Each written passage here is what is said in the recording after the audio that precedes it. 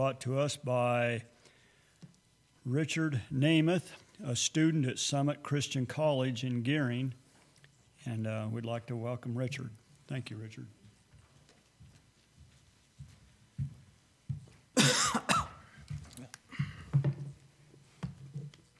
Good morning, everyone. As everyone has just introduced me here, let me get my laptop clear of the mic boom there. My name's Richard, and filling in today for our regular minister, Josh McKay. He's out at Army Drill. And our message from the Word will come from the 4th chapter of Acts. So if you just want to go ahead and turn there, I will pray real quick. Dear Lord, I thank you for this opportunity you've given me to come and proclaim your word to the good people of Alliance. I just ask that you would guide what I say to accurately reflect what you put into your word. And in Jesus' name, amen. You may have noticed that the United States is a culture which I would say is almost obsessed with safety. Every time you hear about a crime that someone committed in New York, it's time to lock the doors here in Nebraska. Our news media doesn't really do much to help the situation. As Don Henley once put it, it's interesting when people die. So that's what gets airtime. Not just with crime either. We do this with everything. The Russians, the Chinese, maybe the World Economic Forum, the cartels, GMOs in the food, microplastics in the water, maybe global warming or global elites. There's a terror tailored to everyone. And so the natural response is we have to stay safe from whatever our preferred flavor of fear is. And this is not something that we in the church are immune to either. Every couple of years, some smooth charlatan will come out with another book proving that X in the news is actually Y in Revelations or Daniel. And of course, you need to buy his $95 bucket of pinto beans to stay safe. And even if we don't fall for the prophecy grift, it seems that half of what we talk about is just safety. How often do we only pray, Lord, keep us safe. Lord, hedge of protection. Safety, safety, safety, safety, safety. Now, before you get to thinking that I'm telling you all to go skydiving without a parachute or something nuts like that, there's nothing wrong with being safe. There's nothing wrong with not taking stupid risks. But if all we have is safety, what are we doing? Did Jesus call us to safe faith? Well, let's take a look at what the Bible has to say. It seems like it might be a good idea if we're talking about faith. So if you'll turn with me to the 4th chapter of Acts, we will find a story there that I think may have something to say to us today. Acts 4, 1 through 5. The priests and the captain of the temple guard and the Sadducees came up to Peter and John while they were speaking to the people. They were greatly disturbed because the apostles were teaching the people, proclaiming in Jesus the resurrection of the dead. They seized Peter and John, and because it was evening, they put them in jail until the next day. But many who heard the message believed, so the number of men who believed grew to about 5,000. So a bit of context here. This is probably only a few weeks after Jesus' death. It's after Pentecost, so it's at least 40 days or so, maybe 50. But just, who killed Jesus? Right, the priests, the temple guard, and the Sadducees. These are the same people who sent Jesus to the cross, and they've just arrested the apostles. So things are not exactly looking great for them at this moment. Continuing on, The next day the rulers, the elders, and the teachers of the law met in Jerusalem. Annas the high priest was there, and so were Caiaphas, John, Alexander, others of the high priest's family. They had Peter and John brought before them and began to question them, "By what power or name did you do this?" As I said, not exactly friends of the gospel here. We look back at the accounts of Jesus' life, you're going to see several of these same names showing up when he's on trial. And so this, I think, is where the question of safety starts to come up. It's very tempting to make the safe choice in front of the Sanhedrin and, back down. Maybe definitely don't deny Jesus, but you wouldn't want to come out and say, we're his followers, right? Yeah, that might be dangerous. So let's see what Peter does. Verses 8 through 12. Then Peter, filled with the Holy Spirit, keep that in mind, said to them, "Rulers and elders of the people, if we are being called to account today for an act of kindness shown to a man who is lame, and are being asked how he was healed, then know this, you and all the people of Israel. It is by the name of Jesus Christ of Nazareth, whom you crucified, but whom God raised from the dead, that this man stands before you healed. Jesus is the stone you builders rejected, which has become the cornerstone. Salvation is found in no one else, for there is no other name under heaven given to mankind by which we must be saved." So it seems Peter was kind of didn't get the memo about being safe. But this isn't recklessness. This isn't stupidity. And what does it say Peter was filled with? The Holy Spirit. Keep that in mind. And then continuing, they saw the courage of Peter and John, realized they were unschooled, ordinary men. They were astonished and took note these men had been with Jesus. But since they could see the man who had been healed standing there with them, there was nothing they could say. They ordered them to withdraw from the Sanhedrin and conferred together. "What are we going to do with these men?" they asked. "Everyone living in Jerusalem knows they have performed a notable sign, and we cannot deny it. But to stop this thing from spreading any further among the people, we must warn them to speak no longer to anyone in this name." Even the temple leaders are impressed with just how the apostles are speaking here. That doesn't mean they don't want to treat them the same way that they did Jesus. But there's just a bit too much evidence in favor of the two for the Sanhedrin to do whatever they want.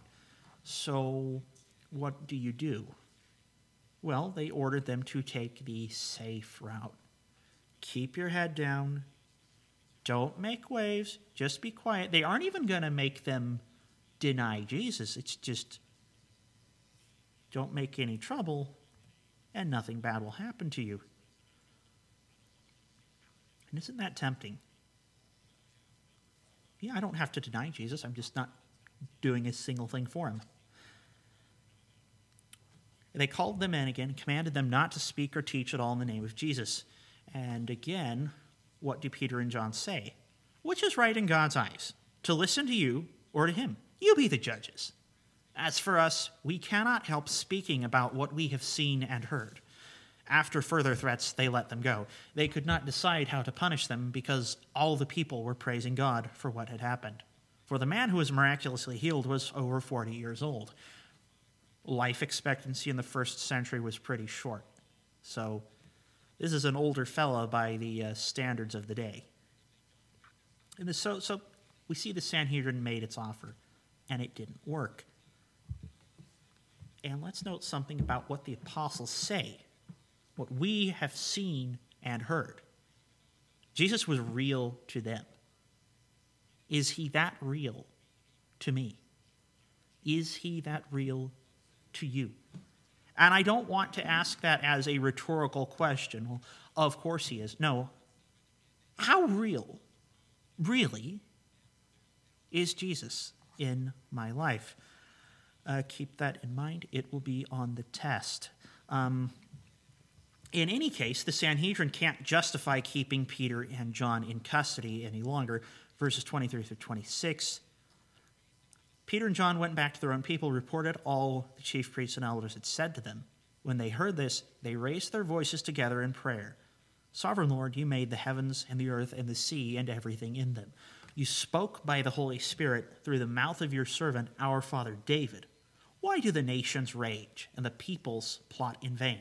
The kings of the earth rise up and the rulers band together against the Lord and his anointed one. So prayer is absolutely what you want to be doing when the people who killed the founder of your faith are now after you. That's just a good decision to make. But what aren't they doing here? They're not running away. They barely even seem afraid at all. And it makes sense when you look at what they're saying. They know whose side they're on. The Sanhedrin and its allies would look quite fearsome until you compare them to the creator of heaven and earth. At that point, it's quite easy to see why David might say that kings and rulers rise in vain.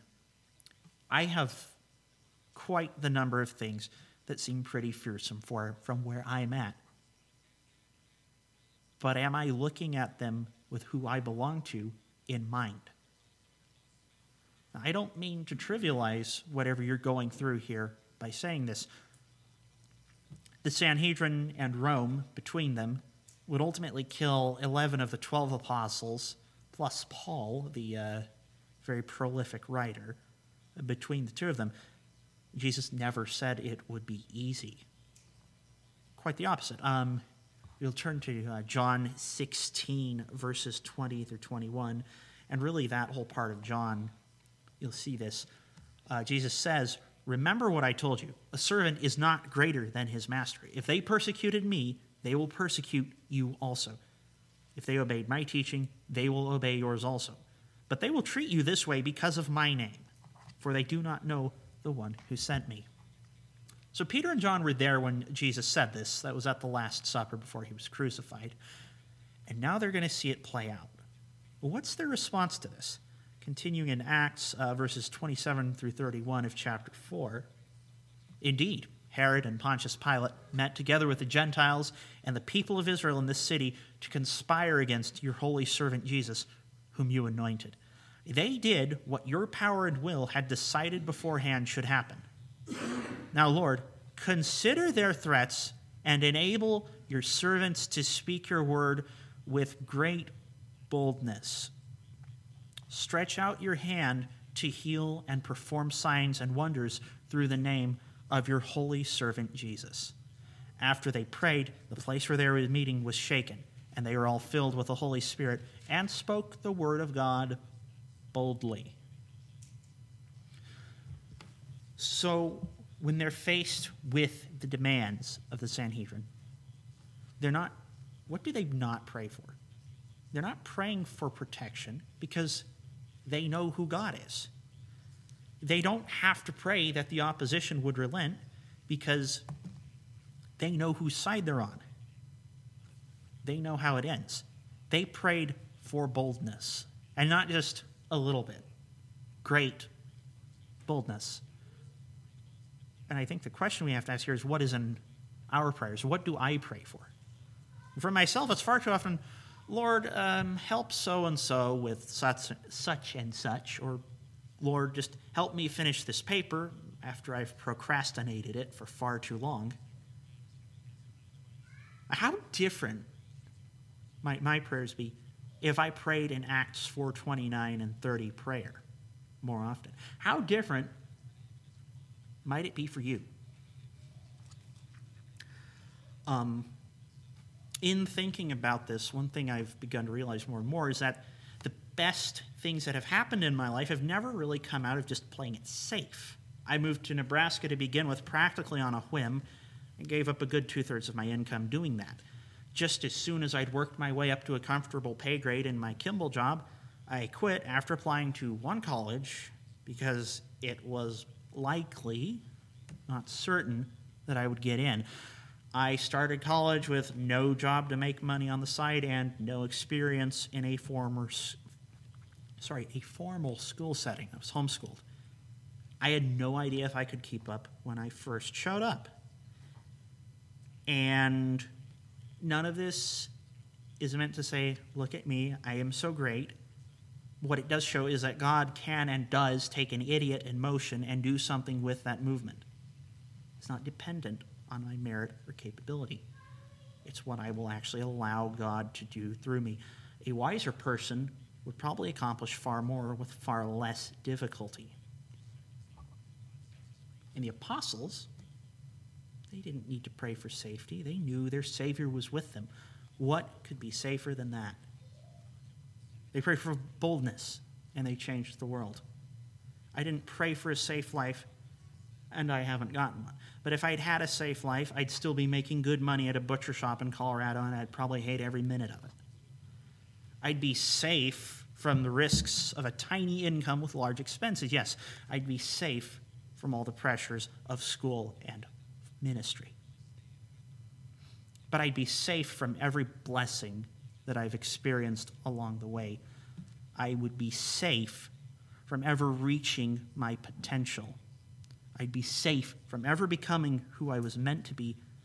I would be safe from the family of believers that I have gained since I came to Summit. So, I'd be safe from pretty much everything that I enjoy in life. And that's, I think, the price that we pay when our faith is just safe. And again, I'm not saying be stupid, but we need to be more than just safe. And make no mistake, if my faith is not safe, what's the opposite of safe? Dangerous. The apostles prayed for boldness because they needed it. A few pages on in Acts, we'll see why. Acts 5, verses 27 through 32.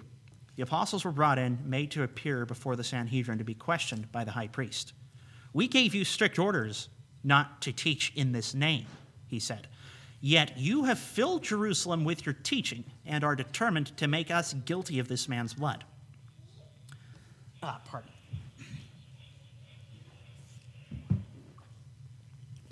A bit under the weather this morning. Need to get some water there.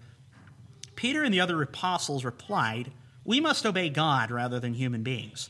The God of our ancestors raised Jesus from the dead, whom you killed by hanging him on a cross. God exalted him to his own right hand as Prince and Savior, that he might bring Israel to repentance and forgive their sins. We are witnesses of these things, and so is the Holy Spirit, whom God has given to those who obey him." The apostles once again get an exclusive interview with the high priest. And again, they answer boldly.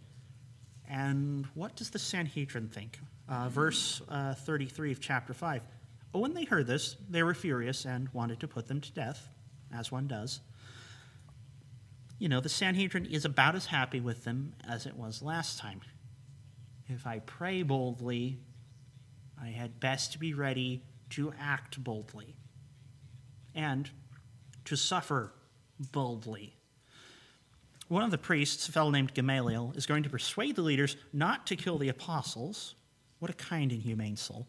But let's see what they do instead. His speech persuaded them. They called the apostles in and had them flogged.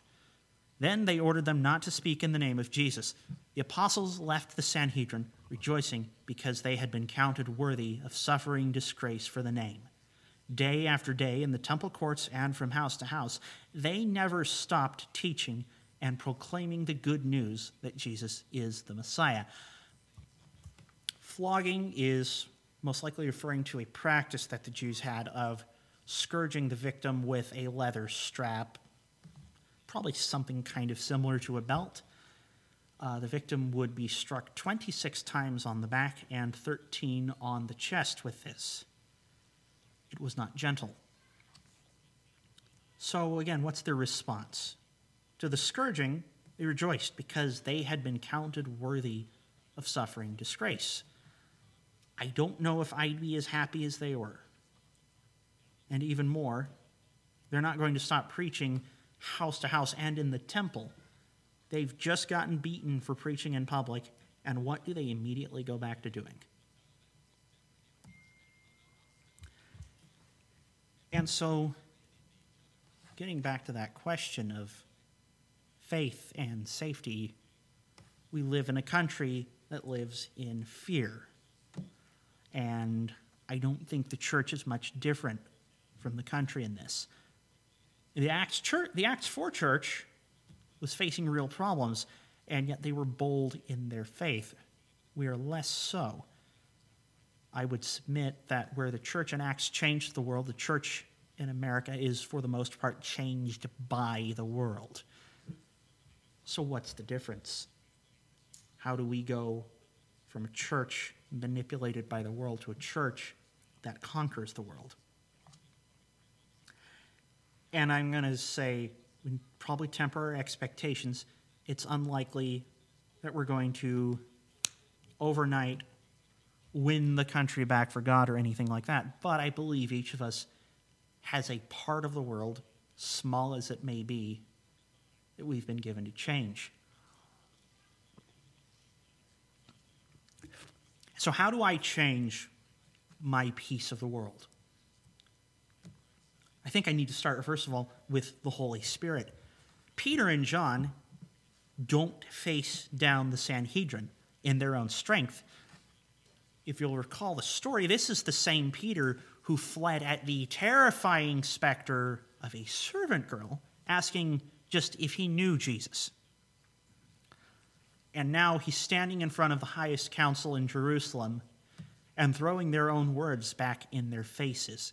Peter has seen the resurrected Jesus now, and he has the Spirit of God living in him. And that's the difference between Peter running from a servant girl and Peter standing before the Sanhedrin. I should not expect to do any better than Peter denying Jesus if I don't have the Spirit. And I won't have the Spirit if I don't have Jesus in me. If Jesus is not real to me in the same way he was to Peter and John in front of the Sanhedrin, I don't know what I'm going to do for him. Boldness, courage, bravery, whatever you care to call it. Even with the Spirit, if I only ever take the safe route, what am I really accomplishing?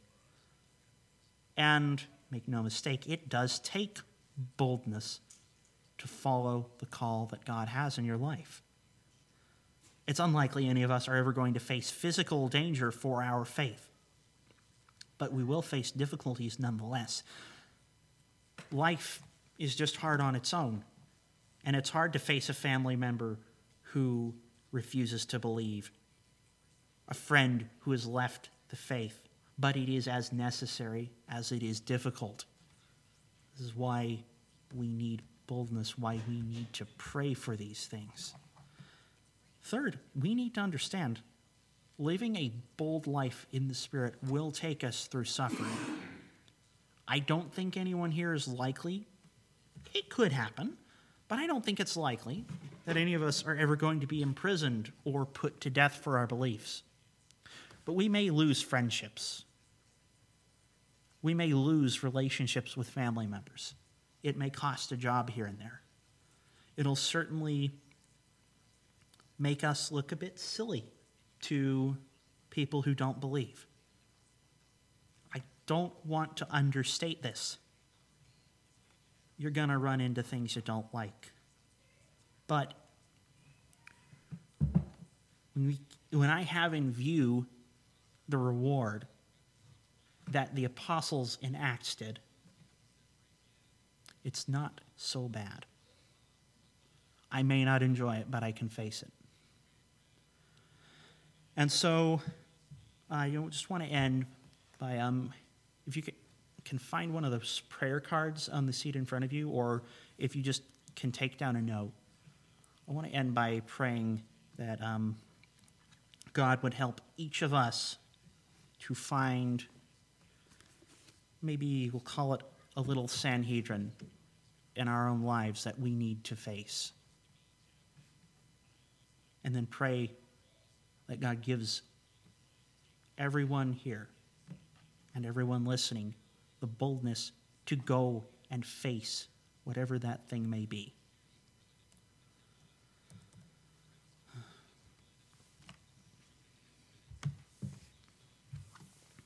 Dear Lord, we thank you for your power in our lives, the power to face down anything in this world if we only believe, if we only follow you.